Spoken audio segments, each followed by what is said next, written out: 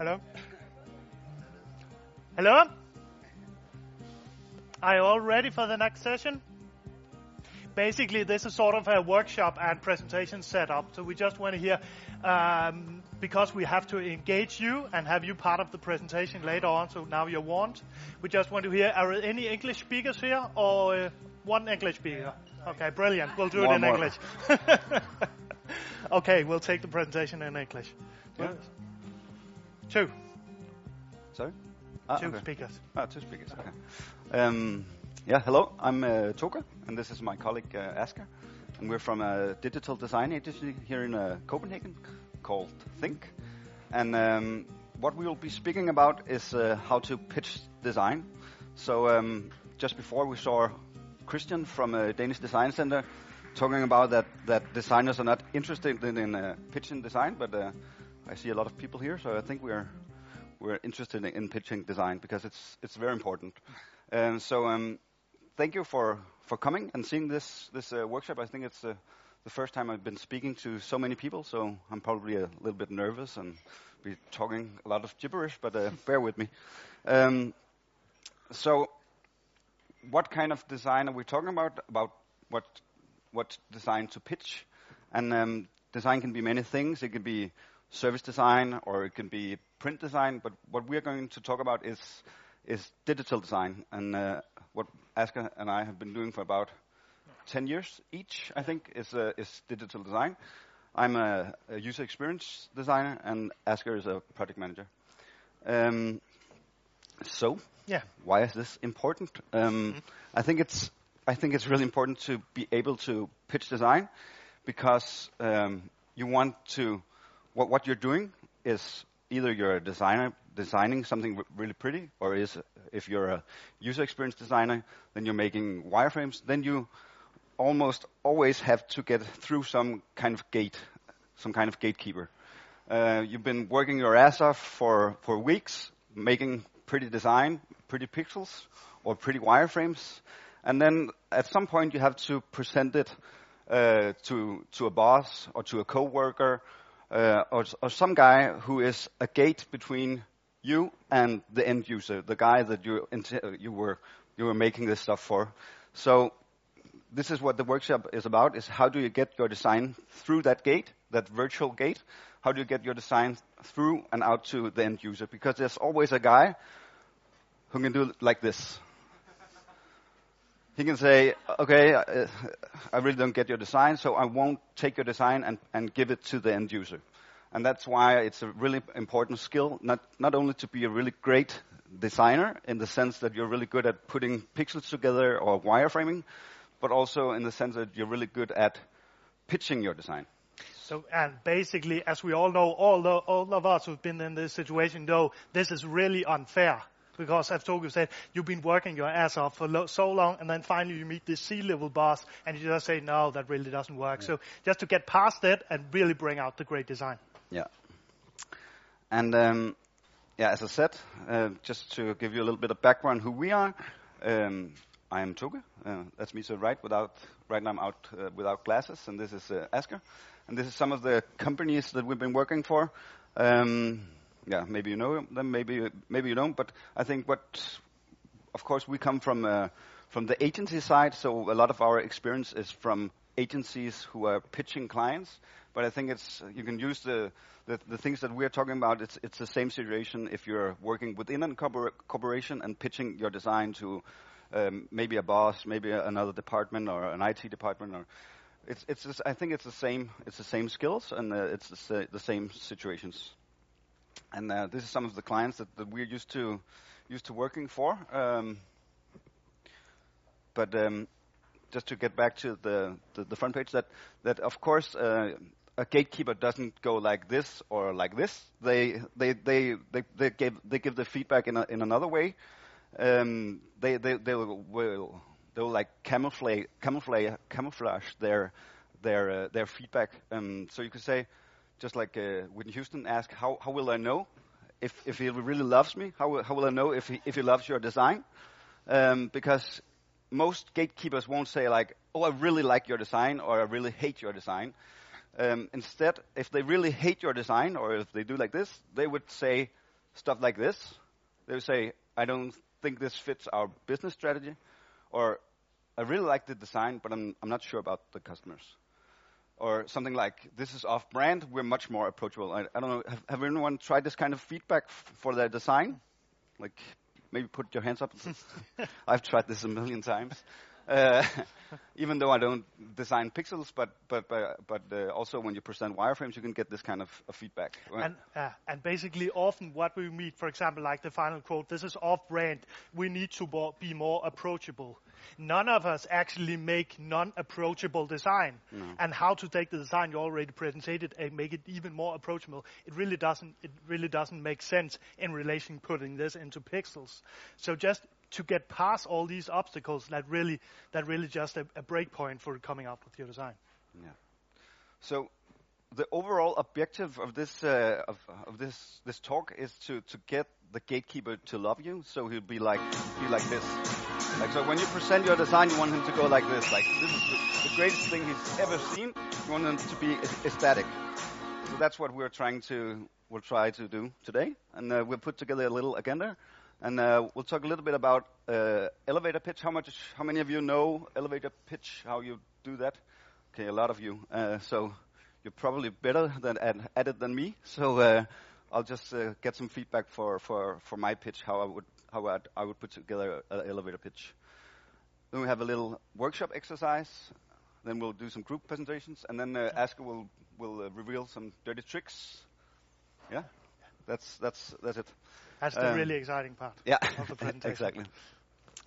But let's start off a little bit with the elevator pitch, and maybe before we start with what is an elevator pitch, we have to ask ourselves what we are doing. What are we doing as designers, or user experience designers, or project managers? What are we actually doing? Are we what kind of business are we in? What are we selling? Because pitching is about selling stuff. So what are we really selling? And this is a rhetorical question, so you don't have to answer. I will answer it for you. Are you selling graphic design? No, you're not. Are you selling wireframes? No, you're not.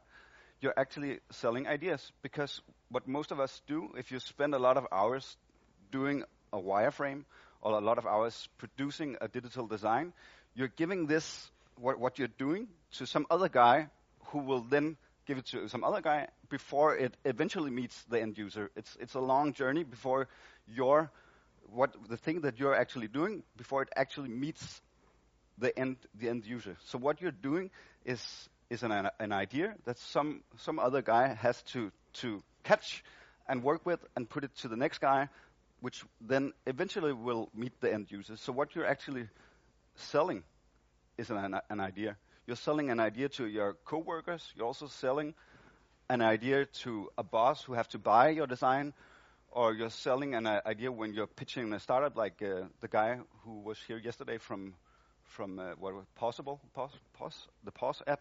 These are also about selling an idea. And actually, the startup guy who was just here before, he also talked about Simon Sinek, who's had this famous talk, TED talk about Start with Why.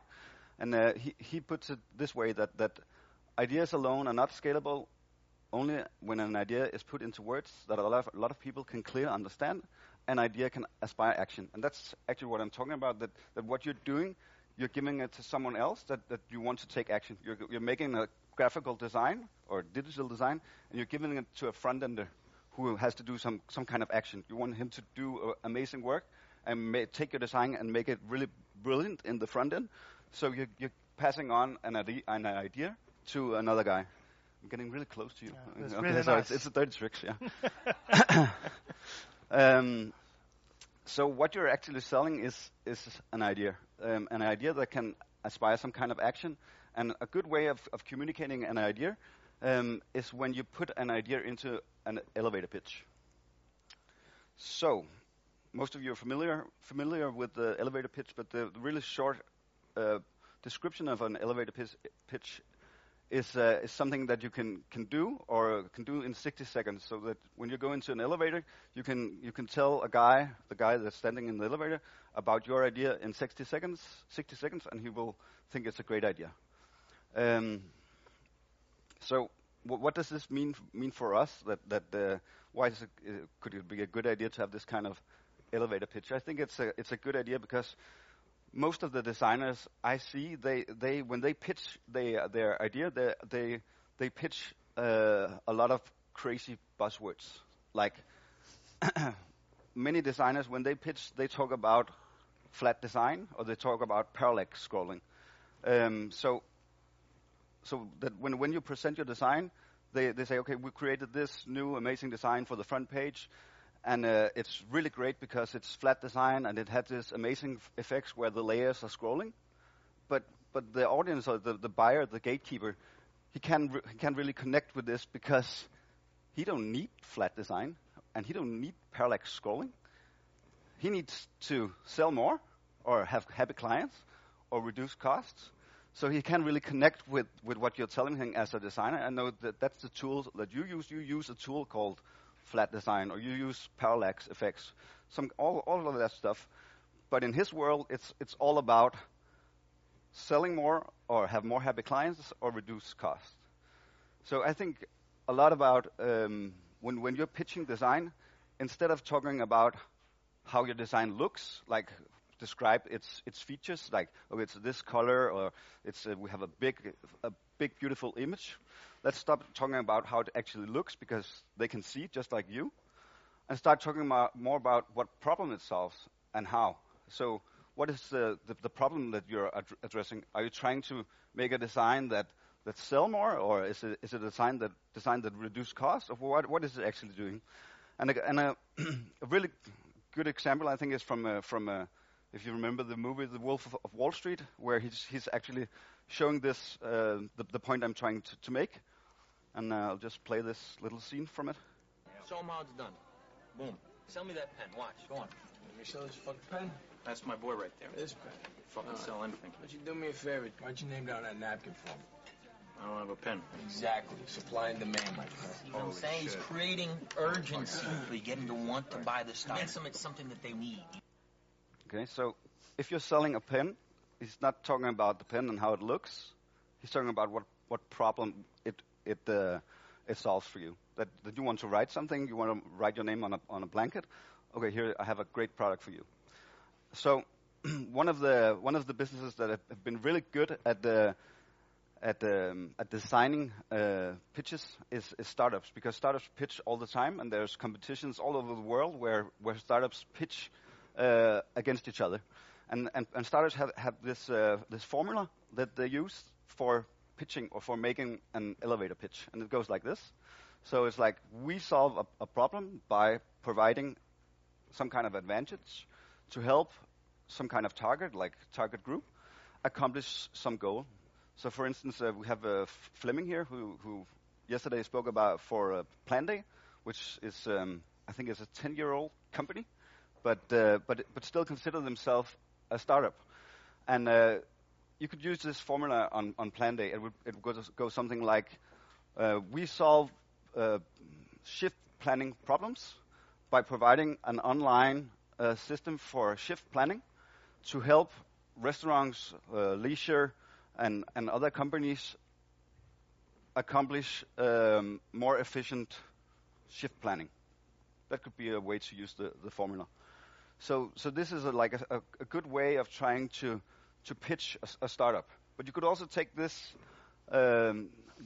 formula and use it for a design, and I will do that in just a second. But I think the key here is actually that you're very good at pointing out what is the problem. What is the problem that you're solving?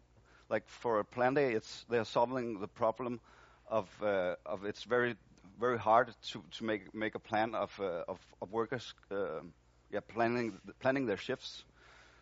So it's the same point as before, but it's about pitching the problem and not the solution. So a way you could do that is actually take the same formula and use it for design, and say, okay, this new design solves a business problem by some key means, unlike the current state, the current design, or unlike some competitor, for the customers who wants to do something. So just as a quick example here, I took the Planday site because Fleming and I actually did this together. So when Flemming he presented this this design for his management within the Planday, he was doing it very effectively. And in just a second, I'll show how he did that very effectively. But just to show you how you could do this the wrong way, which Flemming not did. I'm gonna say you did this. This is what Flemming not did. So when he presented the design, he didn't go into presentation mode, and this is what I call presentation mode, just as I told you about before. Like if you see this design, like the presentation mode of this is just saying, okay, I created this really beautiful website, and it has a dark overlay, and here I have some text, and I'm using the Avenir font. This is like really presentation mode, and a lot of designers make the mistake of going into presentation mode. The right way to do it is to pitch it. And the way you go about pitching this is saying, okay, this is the new Planday.com.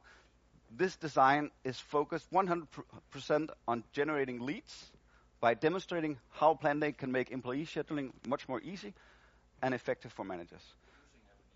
Using Avenir. Yes, exactly. So can you see the difference? That in the one mode we're just presenting the features of the design. We're just saying, okay, it's black and overlays and parallax scrolling. But here we're going into what the gatekeeper is thinking about. Okay, if I buy this design, will it get me more clients? Will I make more money, or will I reduce costs? So this is the way that you could attack a gatekeeper with a more, I don't know, a better pitch, essentially. And when this is supposed to be a workshop, if you had any feedback or any comments relating to this, just bring it on. You'll have to use this yourself in just a few minutes. So if you have any question or we need to elaborate anything, just bring it on. Otherwise, we'll go through. So yeah, just to sum up, this is like the difference between the two. And if we take the right way of pitching, we could try and put it down into kind of like a formula, where you say unreadable one. Yeah, an unreadable font. But here it's actually where we took the pitch, the Planday pitch of the new design, and tried to put in the formula and say, okay, the formula is that we try first to say, okay, what kind of business problem is this the new design solving? How are we doing it? In the case of Planday, we did it by showing real use case situation of the product. So that was like our key way of communicating the design. Unlike what is the current state of the design, when we put in this new design, how is this going to totally change the way people will think about this design, and who is the key competitors? So we will just try and make a very, very quick exercise. Yeah. And I think Asger will... Yeah, I'll jump into this one. If you just go further to the next slide. Basically, when this is a workshop, what we want to do is we want to have you to try to use this exactly pitch formula, just to get it under your skin and see how it works. And basically, we took a website that we didn't make, but we know the guys who did it, just to make we have no part in this. No. So basically, the exercise is that you grab your phone or computer or whatever you have, and look at BO Play, their new website. And basically what you have is you have 20 minutes, and you'll just hook up with the nearest 3 or 2 sitting next to you, and you'll have 20 minutes and try to use this formula on the website and see how can we pitch this. And after that, we'll be in the best public school manner ever, pick out different groups and have them present the pitch, so you better do the work. And we'll use one of the old tricks is, of course, the ones who are looking at the most down into the floor will pick first. So just so you know. So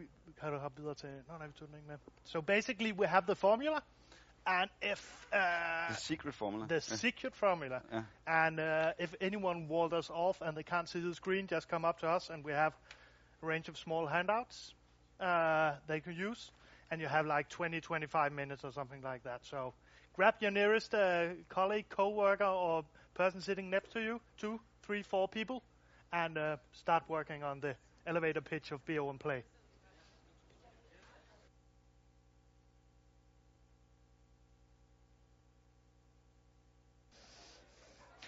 Okay, we'll be starting up again. Are you guys ready for use the secret sauce formula?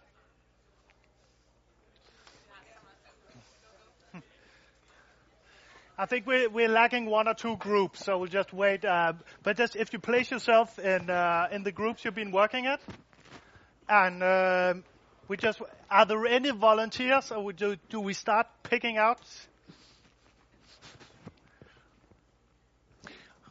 Okay, that's a brilliant group. Okay, if you'll join me up here, and then you'll start pitching using the formula, and then we'll both Toga and I, and you'll give some feedback on what do you think. I will just run through a few sessions of this. Yeah. Speak really loud.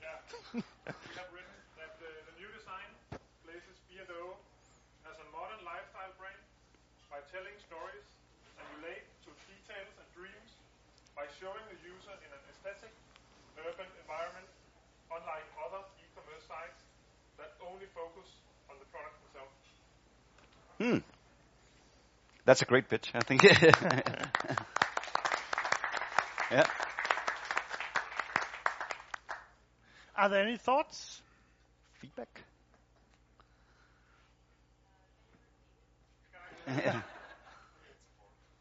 Even louder. The new design places B&O as a modern lifestyle brand by telling stories and relate to details and dreams, by showing the user in an aesthetic, urban environment, unlike other e-commerce sites that only focus on the products themselves. It's like, do you get it? Yeah. What are your thoughts? How was it working with the formula? I think it was good. Actually, we had a good discussion. Yeah. A lot of ideas, and then We have this one. yeah. Thank you. We had a lot of ideas quite quick, and had a lot of trying to go into the different websites. We were into Hi-Fi Klubben, that's a Danish site, and also Apple's site, and then B&O, and how did this differentiate from the other sites?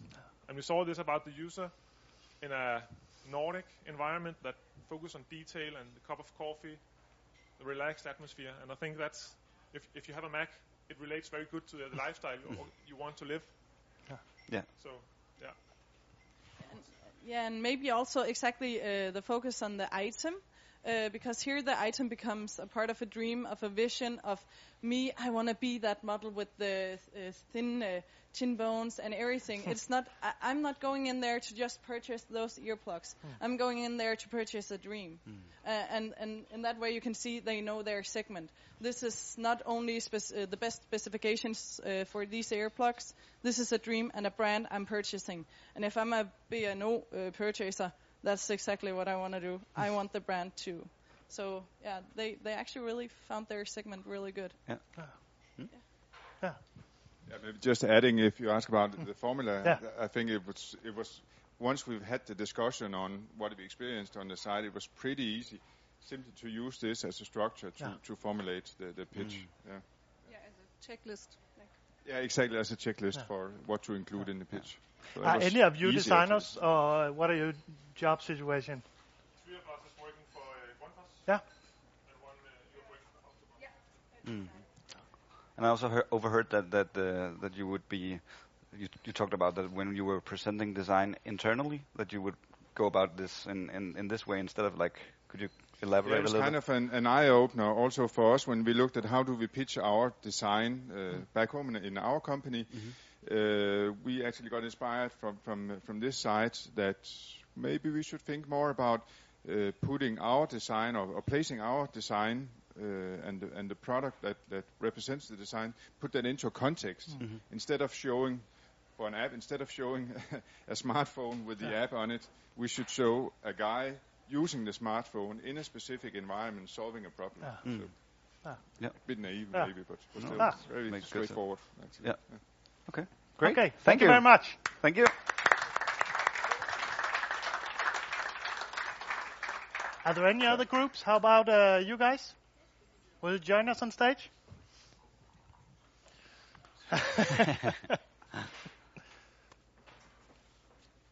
So, we are from Danfoss, me, Susanne.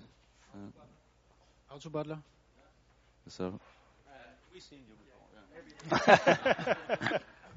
Okay, I think the word needs some polishing, but by this new design, we're introducing a new lightweight and classic universe.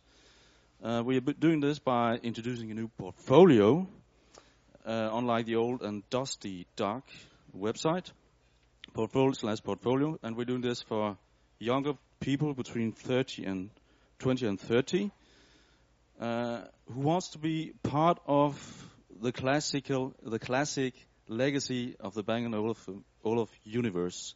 So that was it. That was what we reached. Glass are shattered. So beautiful. It was a Bang & Olufsen user. What are your thoughts on the process of making this pitch? Yeah, I don't think we had such a straightforward and good process as the others. So we were talking a bit back and forth. Mm-hmm. But I mean, it's a great way of framing the thoughts that we have, especially with such an unstructured group as ours. Well, groups typically are very unstructured, so that's a good thing. Basically, just a small remark to the pitch. It's in our experience, it's very dangerous to be too harsh on the old design. Either because if you made as an agency and do the redesign, you shouldn't talk that much bad about it because you actually did it at a point. And the other thing that's good to remember is the people you're presenting the new designs to probably also bought the old one. So not to put them into a bad light that they really bought something that's not that interesting or dark or gloomy or whatever. So be careful. Better to emphasize how brilliant the new thing is than to talk too much bad about the old thing. Unless they know it's really shitty, then you can do it. But otherwise, be careful about that part of presenting new design. Cool. Yeah. Mm-hmm. Any feedback from you guys? Completely silence. We'll give them a big hand. Yeah. Thank you.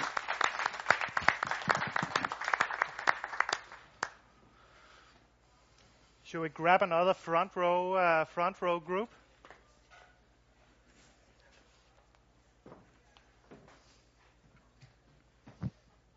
Yeah. We have a more business. Could you say where you're from? Yeah, I'm Kim from Dwarf. And I'm Jens from Nykredit. I'm Peter from MobilePay. Lars Nykredit. Yeah. Okay, our pitch is the new design increases online and offline sales by providing an appealing shopping first and discovery experience, now available on all devices for music lovers who want the best possible listening experience, regardless of background noise. Great. Yeah. Could you do it again? Just a bit slower, then we'll get all the details with. The new design increases online and offline sales by providing an appealing shopping first and discovery experience, now available on all devices for music lovers who wants the best possible listening experience, regardless of background noise. Clean and simple. Yeah. I think it's a really good pitch, also because they really you get the key feature of the product. You get that into the actual pitch, but you're not telling the concrete feature of the product first, but you're just putting it in the last in the pitch. So that also typically, if you're pitching for a client, they also want to know if you know their product. So that, and you know it really well. So I think if I was at BO Play, I would be happy that I've spent a lot of hours designing this amazing earplugs that reduces noise, and that you in some way have thought about that in the design. So that's, I think it's a good way of pitching, that you show that you really understand the product, but put it into the pitch. And I think it's a great way. Do you use anything similar when you're home at work, or is this new turf for you? How do you internally present, for example, projects and so on? I think it was a very good idea. I think we should have kind of more like a brainstorm. It was hard doing next to each other on chairs. So maybe it would be even better at home.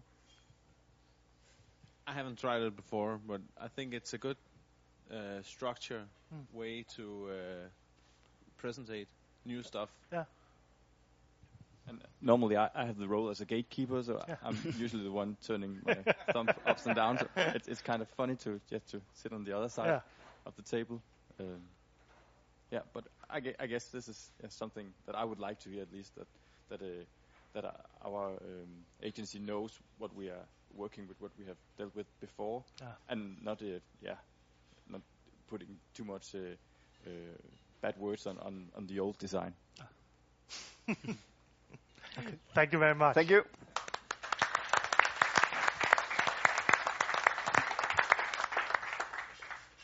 We'll at least have one more. Are there any volunteers who think they will try this? Yeah. Cool.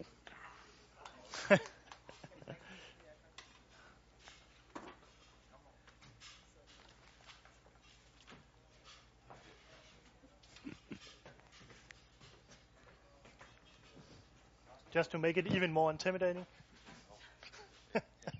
My name is Søren. I'm from Clausen & Partners. I'm Fleming. I'm from Plan A. I'm Aubrey from Plan A. And here's her text. The new design solves the former an accessible product, telling new and younger audience that B&O is for their generation.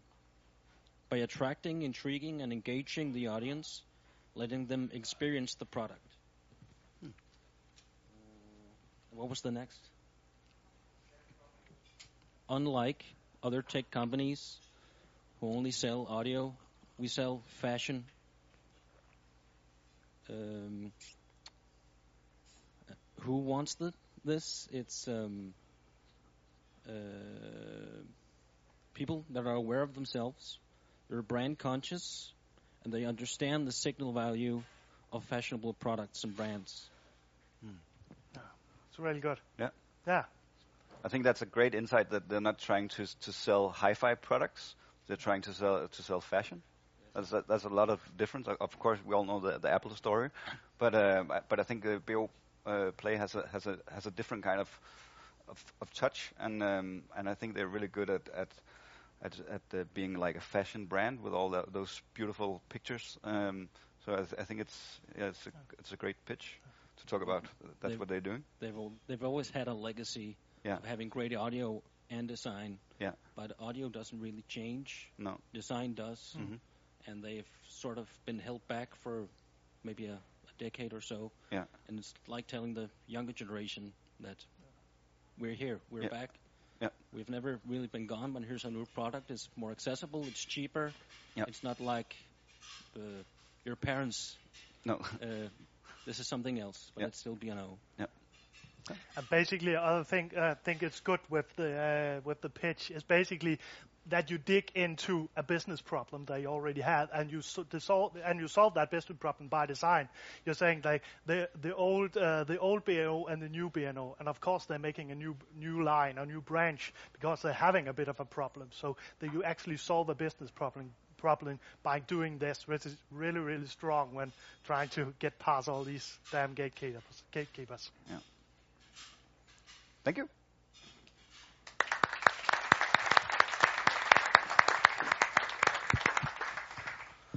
We'll take the last one. Maybe some of you?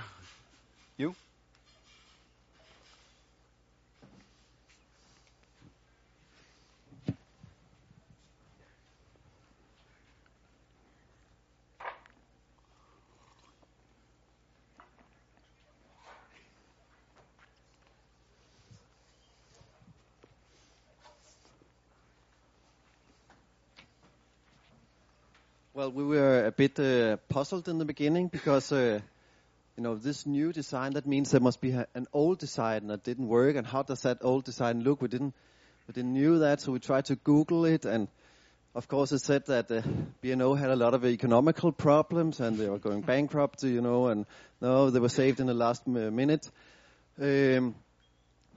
But anyway, we thought, of course, like the other group said, that they're doing this new line because they want to look a bit younger, so we wrote this. The new design will rejuvenate the B&O brand by making it look more accessible to a younger audience. Unlike now, where the B&O values look old and conservative. 4, the future consumers who wants one day to become a B&O luxury TV owner. Mm-hmm. Yeah. Short. Yeah, short and simple. So basically, the key purchase motivation is actually a step towards owning the big product in the end. Yeah. Yeah. What are your thoughts on using this process? Did it work well for you, or is it something you do in your everyday life? It was quite complicated, but that was because we didn't have all the background information, so we had to guess, a lot of things. Do you have a design background, or what are your background individually? I'm a designer. I'm a product manager and UX designer.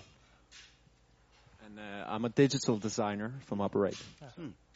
So was this far from the way you usually present?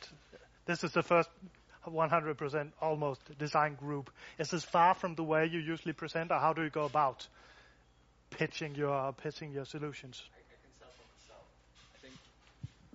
I had some issues because I usually just jump in and try to explain why do we design, why do we use the colors as we do, why do we use the fonts as we do, and the imagery and the design language, just to explain the CVI as such, and trying to put those, more sales approach buzzwords can be quite difficult. Yeah. So, but I think it's a good formula to just to try to nail it into something simple and acceptable and as such. Well, when I present to clients, I skip the parallax scrolling stuff because I know they don't care about parallax scrolling. I think parallax scrolling is really great, but we all do. but usually I use the helicopter viewing, saying, "Well, this new design will give you more leads." Blah blah blah. So this is not far from the way you actually approach. No, I haven't used this formula before. It's good, but. Yeah, I've used it per intuition. Thank you very much. Great. Thank you.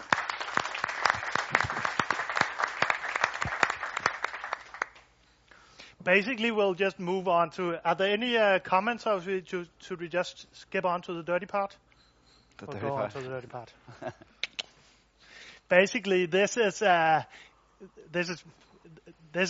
sort of how should I explain? I'll just use dirty, and this is the dirty part of the presentation. What we've actually, Toga and I have been discussing quite a while up to this presentation. How do we do it? How do we present? How do we make the design go through apart from this sort of business approach? And there are a lot other cheap tricks that we want to share with you. And we're not really sure that we have a job as a consultant after this because we revealed how we sell the design. But I hope you'll bring it forth so it's worth it. And please bring on any comments as we go along. If you have any similar experience or you think this is totally wrong or totally off. Maybe we should also say that the secrets or the dirty secrets that we're showing here is for when you are going for a client meeting or a big meeting internally, and you have worked your ass off for weeks for designing something really great, and then you are at this moment where you have to present the design. So we're talking about this very specific situation where we're going to present your design in front of a gatekeeper. So this is where we got some tricks for you to get it through the gatekeeper and out to the end user. How do we get past those 20 minutes, make it or break it? The first of all, it's pretty obvious, but it's still a really good thing to think about before you enter the presentation room. Who are you presenting this design for? Is it another designer? Is it a CEO? Is it an editor? Is it a product manager? And so on. Just make it really clear who of these gatekeepers can give you the thumbs up or the thumbs down, because it has so much to do how you value your argumentation when presenting your design. And all of these different persons have different motivations. For example, a project manager really needs to make this go smooth and simple and not that much hassle? How can you present this design so it seems like an easy thing to buy for a project manager? If it's a CEO or something with a bottom line responsibility, how does this make his business better and so on? To be really, really precise of who can give you a yay or no on the design and angle the argumentation towards that. And also remember, it's not only the target group. There's a lot of all different cultural issues. I know this is pretty basic, but it has a really big import. And do you have to present this in Denmark? Do I have to present this in England? So on. There's a really wide scope of how you can actually use and present your design. This is a real life example that me and my colleague actually used first. We used this image after in a process slide of how to optimize IT projects after go live. And we first, in a week, we used this image at an internal IT department in a big Danish company, and they thought it was really great, and they laughed, and they said, this is such a funny way to show that we have to move on when we first go live. Then a couple of weeks after that, me and my colleague, we went to England and presented it to, I think it was a German client and an English client, and I think it was an Indian client. And we haven't really thought about the cultural differences. And after we nailed this really tight business schedule and we ended with this, and of course hoping for a laugh, they were just like totally stone-faced. And we were just looking, what's happening here? And the only thing they said was, would you please skip that slide? And then we knew they was basically, we wouldn't ever go back there, just because of one simple funny slide. So of course, in some cases it worked, but think of both the target group and also the cultural situation, because it means the world. That's actually relating to the further slide also, but a really, really good trick is just to make your audience laugh. Take the tension off the presentation. Don't make it too formal. Make them feel comfortable with you that you have to work on and go forth with this project. There's another example that I've used a couple of times. Toga also used it, I think. But this actually shows how they, in the 60s, thought the computers would look like in 2004. And basically, just to bring up, this is what they thought the computers would look like, and this is in no way what happened. So basically, this has nothing to do with the design presentation whatsoever. But you make them think. How did it look in the old days? What are we building now? And just put a smile on their face and help them bring it forth. You can do it even more subtle. This is also an example we used in the presentation, where we actually lined up a best practice for an e-commerce site that we were building. But instead of just saying the following showcase, a relevant example of great user experience and so on, this analysis contained 20 examples of great tactics to increase the conversion rate of a booking flow. And if you just have this slide, this is really boring. It's true and it's good, but it's really boring. But if you just add the Chuck Norris ingredients, they will both remember your points even better and relieve some of the tension in the audience. And everybody loves Chuck Norris.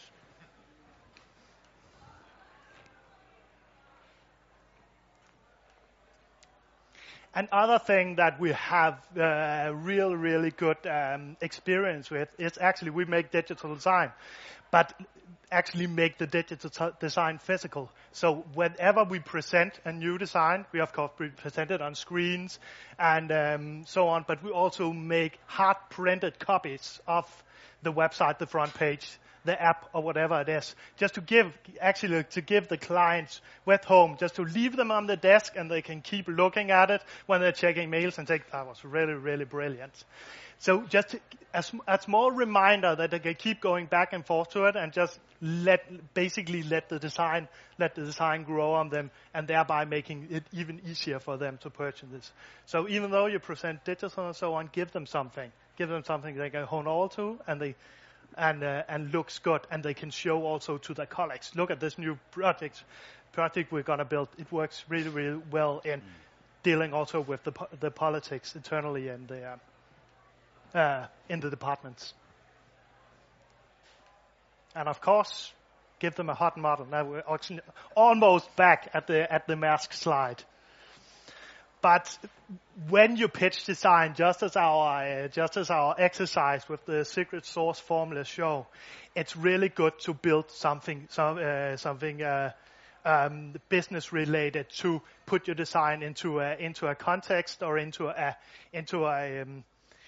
setting where they can understand why should they choose this design and how does it differentiate. Even though you present it in words, models and so on really helps to understand where is this product and how does it help me. So basically this is just an example where you can almost put any client logo in here.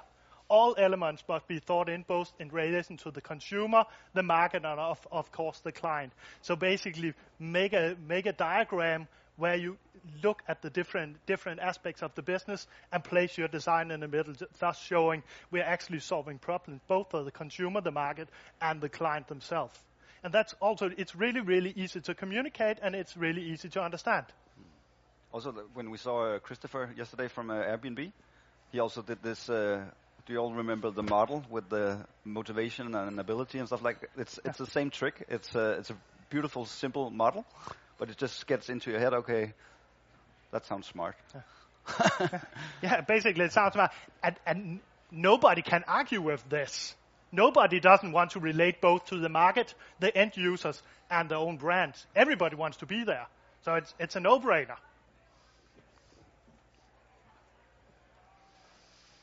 Other example, give them something they can also tell forth to their boss. For example, an activation strategy concerning, or for example, dream, plan, go. It's a catchy sentence, and also it's really easy for your stakeholder to communicate this further in the organization. What are you building this new website? No, we're not building a new website. We're making activation strategy with these 3 strategic elements. That also includes a website. It's easy to understand the strategy, and it's really, really easy to communicate it.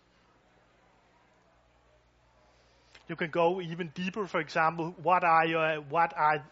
I'm sorry, this is in Danish, but what are your presence focus in related to the market now? This is price, this is technical specification, and what you want to do in the future, you want to have simple, usable products that solve the client's problem without having to speculate in relation to installation and product packages. So you go from a technology-driven position to a simplicity-driven position. Who doesn't want to go from a technology-driven position to a business simplicity-driven situation? So basically, make the purchase of the design a part of something that also supports their business and their future position in the market. Other example, for example, you always put the user in the center. You see all these different aspects all these different platforms you can relate to, but always remember to put the user in the middle. Also, there's not really any company that doesn't want to put the user in the center. We all need to do that. And make positions in the market, make it really, really clear where are we going from here. And of course, these are made up from. It's not Harvard Business Review research. It's basically common sense, looking at the market and seeing where is the potential. Thus, making it easier, seeing how does this fit into an overall business plan. Another example is just showing them where do I come from to where do I get it. And this is a product focus to a I can't even read where the product is secondary. You tell other benefits from the product you're selling. Does it make any sense? This. And this is also a really, really, really strong key factor in presenting design. This is a bit related also to the target group, but this is also about how do you play the political game of the corporations before you actually go out to present it. If, for example, you have to present your digital design to a CEO or chief technology officer and so on, remember who are the other stakeholders in this presentation. Do you have to get the project manager or the technical director or so forth on your side? So basically a really good way of going about this is actually showing them the previous design or bringing them into the process, thus being able to bring it forth towards a top level. So it's both about placing your design in this right political environment and also helping using the organization themselves to bring forth your design. And of course, this is a really, really strong one. If anyone of our generation will remember, this is Steve from Beverly Hills 90210. And basically what this is about, this is do the mullet. If anyone doesn't know what a mullet is, the mullet is this beauty here. And basically what's it about that you must always remember when you present your design. And that's also what the pitch formula is about. It's business up front, all these clear-cut look here, and party in the back. It means that you never, that you should never present your design up front. Make your design a natural conclusion of your business or your strategic or your target group argumentation, and thereby the key gatekeeper cannot really turn it down.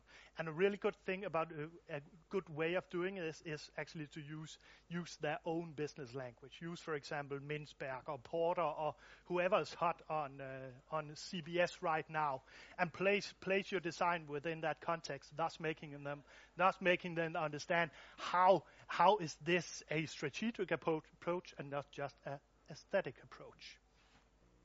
We have an example here. This is the world's best online car booking flow, provided by, we have insert logo here, 5 Forces. And if any of you read any business literature, you know this is one of the famous sentences from a business analysis called Michael Porter. And basically, when you place it into a context where, this makes so much sense because I actually know the background, and also I can see the design with. So we combine the Porter's 5 Forces vocabulary with the elements we actually build up on the website. And when they get this combination of this is where we need to go business-wise, we can of course reveal the design later on, but making it a natural conclusion of our business strategy. And if you're if you're making it even worse, you can actually also we used that a couple of times also, but you can use the reverse mullet, which is a really nice image, but that just turn around and say party in the front and business up back. But give them something both to remember and to laugh about and understand what's the context of this design representation.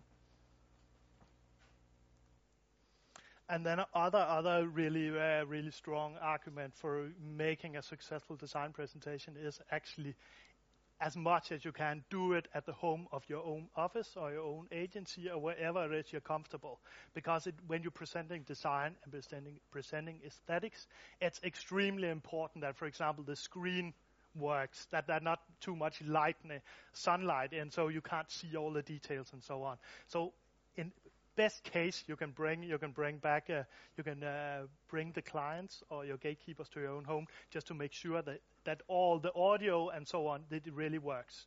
And if in some cases, of course, you can't always bring a C-level director back to the agency. Just bring the equipment so you're pretty sure that it works. We've numerous times dragged large computer screens and so on to the clients just to make sure we don't have to present on their crappy presenter and so on. So have it in mind that it's extremely central that all the environment and all the elements for presenting is top-notch for selling this aesthetic solution in. So basically, just to sum up what we've been talking about today, it's pitch the problem, not the solution. What's the problem that we're actually solving with our design? And we pitch the problem by doing the mullet. That's a business up front, party in the back, and of course always flanked with a hot model to make it accessible and understandable.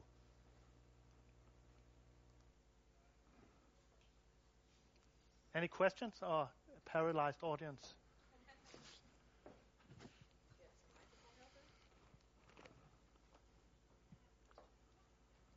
Let's see does it work? Hi, I'm Camilla from Novo Nordisk, Thank you for a very inspiring session here. So with us, we're currently an internal design agency in a very tech-driven, classical, mechanical setup, and we're talking a lot about storytelling, and a lot about what I hear, especially from these last 7 kind of key things you had here, was a lot about storytelling. But I'm just curious to know, what are your thoughts on the relationship between storytelling and pitching? I think pitching is basically storytelling. It's about putting it into a larger context. And of course, numerous ways to do storytelling. For example, like lining up a user journey of how to use the future product could be a really, really strong pitch element too, where you can actually see how would the user approach it. Like the guys who mentioned that they will in the future use real life settings and so on. So basically, what's it about? It's a story to put the design into a story, and the story can both be user-orientated or business-orientated or whatever, but it's making it, if you place it in a story, it's also a lot easier for your clients or whoever gatekeepers want to buy it to actually understand where do we bring this forth and how do I actually sell it on to in the organization. So that pretty much is the key.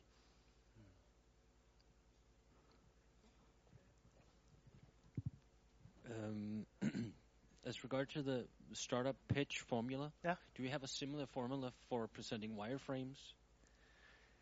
It's the same thing, I would say.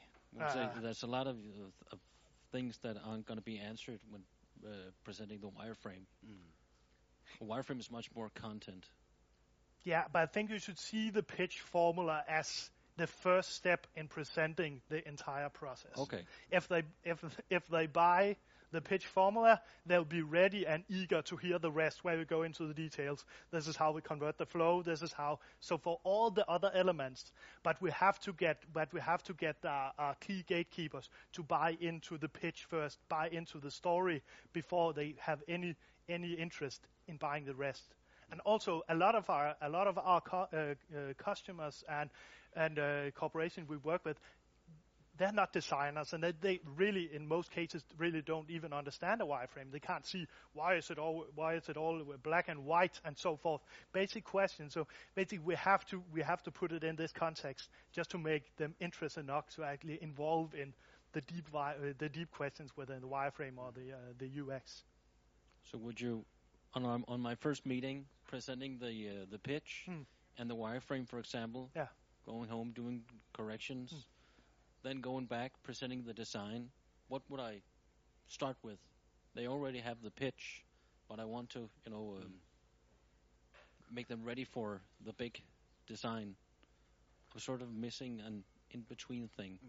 I think with I think it's almost the same, because I do wireframes and stuff like that, but it's kind of like the same exercise, because if you're pitching a wireframe, one way of that would be like presenting a wireframe would be like, okay, I have the traditional wireframe is like you have a cross for an image. So one way of presenting a wireframe would be, okay, here I have an image, here I have some text, and here I have some news, and here I have a footer. That would be presenting. But if you try and do the same thing with this and then try to pitch the wireframe, you would go like, okay, up here I have this big area for your most important products. That is the first part. And down here I have the 3 latest news that you have picked out to be, that you think is important to be on the front page. I put them here. And that's like another way of presenting. Instead of presenting the wireframe as what it is, it's just an image and it's just text. Then talk about what is its purpose. I have this great area because you got beautiful products, so I want to use a lot of space for presenting your beautiful products, and that's why I've used all this area here. And you got some really good news, and you have this whole department that are doing great stuff. So I want to really emphasize all the great work they're doing by having the 3 latest news right here. And that's like different. So instead of you're trying to pitch why the content, the content elements, instead of just pitching the actual wireframe. Okay, image, news, footer, link, or stuff like that. So it's the same. I have good experience in sometimes because I'm a UX but also a web designer. Mhm. So sometimes it would be easier just to jump in the design. Yeah. But a lot of times I get a lot of content questions related to the Yeah, design. yeah. So a lot of times before presenting the design, I make a really scrappy wireframe version. Yeah. So I can start by explaining content, why Yeah. I put things here, Yeah. and get that out of the way. Maybe we could So take they the can example from exactly. only can because relate to design. Sometimes we can we take this one. Just want to take this. Actually, can I just show an example? So actually, this is a real life example. But what I often do is before presenting the actual wireframe, I go with this kind of blocks showing the different elements of the wireframe, what it contains, and what the purpose of the wireframe is. So in between this and this, there's a wireframe. So before I just jump in and present the wireframe, I would do something like this, just showing like what is the key elements on the page. So this is a booking page. This is for users who wants to book a car. So of course, first I want to make it really easy for users to book a car. So that's a area I have here. Then I want to tell the users that it's really easy if you get in any kind of trouble or you want help, you can just call us. So I have a service area. And I want to tell the story that this car rental has stations or places where you can pick up the car all over the country. So I want to really emphasize that USP. So I'm showing the proximity part, that you can get this rental car everywhere. And that's what you see here. So that is like, I always do a presentation of before I present a wireframe, I would do the key blocks of the page and the purpose of the page, actually. Those. Yeah, so it's really simplifying the wireframe, because when you look at a wireframe, it could be really detailed, and here it just gets more easy. Why did you do this? Why did you structure the page in that way? Okay, we have to have other ones asking questions. Is that okay, Sorry. Søren? You can go on with Torge all lunch. Yeah. You can. Sorry. Okay, this is Peter from MobilePay, and like I said, I'm the client, so I'm the kind of the gatekeeper. Mm-hmm. So now you revealed all your dirty tricks, so you're not able to cheat me anymore. No, it's a shame. Yeah, but basically, I'm not interested in buying in on a great pitch. I'm interested in having the right design, because after you're leaving, it's my headache to implement the right design. So what are your take on that? What can you do to help me? I think it's a 99% of all the clients that we present design for wouldn't never sit in a Design Matters conference. So actually, you're quite special, because you actually have a lot deeper understanding on what it is that we're making, both in relation to UX, wireframing, and so on. So this is so. If we have a project with a really with a very experienced client, the process is of course very, very different, because it's more like an even tighter cooperation, because you can use each other so much. But most of our clients really are not that interested in going that deep into it. They just basically want to see, how do we make this work for you? So I don't know if I answer your questions, but you're not a typical client. No, exactly. But the thing is, I will do the pitch myself, because I need to sell in the design afterwards to others in my organization. But I think that's a lot of our work. Actually, is to help the clients look good in front of their bosses. Yeah. So that's a lot of what we do. Yeah. Like, of course, they're really good at it themselves, but we just help them out. To look good, actually. And sometimes I think that pitching, it sounds like really evil. Like it's like, but it's not. Also, pitching is also, for me, it's that also just to be able to communicate about what you're actually doing, also to your grandma or your friend or whatever, so you can get feedback actually on your design, not only from designers but also non-designers. So it's also a way of getting feedback, is that you can, being able to pitch your design, then you can get feedback from somebody who don't necessarily knows design. And I would think, I don't know your work situation, but a lot of the persons, you actually have to bring forth whatever solutions you are working on. don't have that deep inside knowledge that do have. So actually a good story or a good model or anything else that actually help you bring forth to make your solution look even better would both help the agency, but of course also help you eternally in your organization. Totally agree. Yeah. Yeah. Thanks. Good question. Anything else? We have more time? Excellent. I'm Aubrey from Planday. Just a quick question regarding the pitch pattern or guidelines that you had. Is it only applicable for the non-designers, or what if I'm collaborating with other designers? Do you have also a different guidelines or pitch guidelines or pattern? Mm-hmm. I think that it depends on where you start, but I think the idea of pitching design is also very good internally in a design group, like just as a tool for talking about design, because instead of focusing on the colors and how it looks, that it's more interesting to start a brainstorm actually with just pitching your ideas and saying, okay, I'm gonna make a new design. I haven't been doing any pixels yet. I'm just pitching you an idea. Okay, can we make, for instance, how can we make the Planday tool much more fun, or how can we use gamification to change Planday, or wouldn't it, like that's kind of like pitching internally. So I think you could use it a lot just internally as designers. I don't know if that's your question, but yeah, normally with me and Fleming, we just talk about the colors and then the font and the styles, etc. Yeah. But I think it's totally different from the pitch guidelines that you had. Yeah. That one I could use with the marketing department or the users or clients. Yeah, yeah, yeah.